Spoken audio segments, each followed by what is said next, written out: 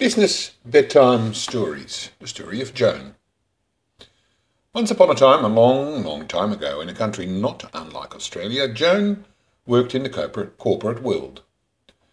Joan was in her late 30s and in a middle-level managerial role of one of Australia's iconic corporate conglomerates. Joan was good at her job and dedicated, professional and loyal, and worn out mentally, spiritually and physically. And Joan realised she'd given her best years to the organisation, and one day she was just going to get spat out, and although she was earning a good living, she'd never get a real sense of satisfaction and reward for her efforts. The day-to-day grind and crises in politics were turning Joan into someone she didn't recognise herself anymore. She'd get up in the morning, and the only thing that would get her to work was years of self-discipline and habit, but every year was tougher. And these days she'd start dreaming of the next holiday even before the last one was truly finished.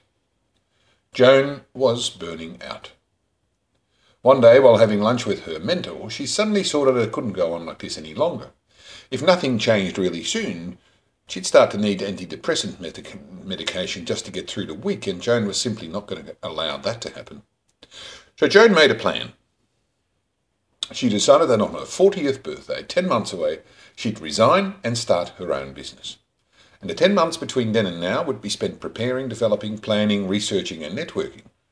Joan knew she'd have 4 months of long service leave and some unpaid leave to take along with her as well to keep her on her way. The first question to address was what to make the business about. Whittling down the options in the first 2 months of the plan led Joan to get clear that marketing communications, copywriting in other words, was one of her strengths, and because of her background in large corporates, she felt confident that there was a good opportunity for her to carve a niche out for a small business specialising in that area.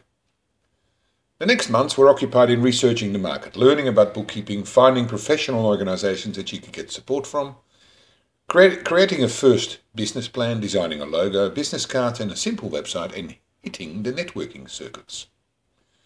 Once Joan made the decision, life became so much more fun and exciting, and her sense of burnout just disappeared completely.